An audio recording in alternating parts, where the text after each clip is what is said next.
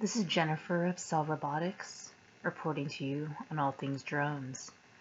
It's Friday, April 5th, 2019. Apologize for our dust. Associated Press.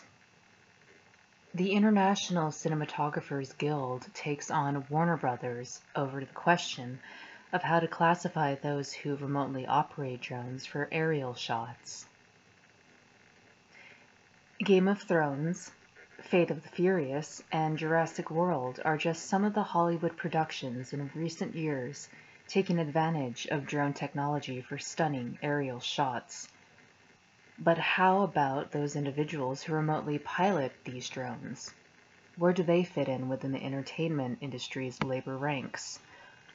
The question happens to be the subject of an ongoing dispute between Warner Brothers and the IATSE Local 600, the International Cinematographers Guild. After the studio hired 3 drone technicians in 2015 for Rush Hour, a TV series based on the film franchise, the Guild initiated arbitration in an attempt to get the trio health and pension benefits afforded to employees under the IATSE's collective bargain agreement with producers. Rush Hour only lasted 13 episodes on CBS, but the labor squabble continues to this day and was made public on Tuesday when Warner's went federal court to ensure that one of the drone pilots showed up at an arbitration hearing scheduled for May 2nd. Although labor arbitration within Hollywood is common, especially upon new technology, the issue of drones is its own particular vehicle of dissent. That's because piloting a commercial drone requires a license from the Federal Aviation Administration. Those who are licensed tend to own their own drone companies.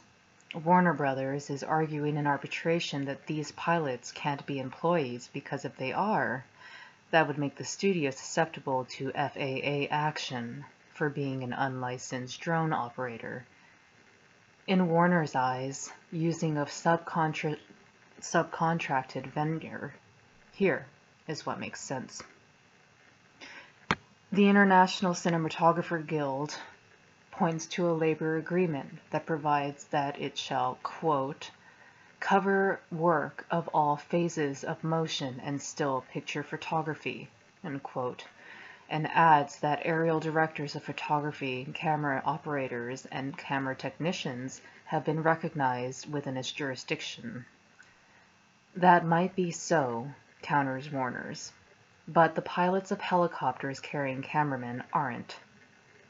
The Guild responds that drones technicians aren't simply flying stuff.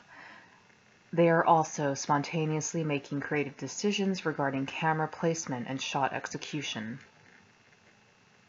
With a big upcoming hearing, they may require testimony from those working the drones.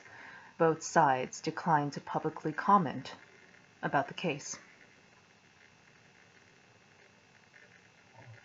This is Jennifer of Cell Robotics, reporting to you on all things drones, and reminding you to always recycle your obsolete drones.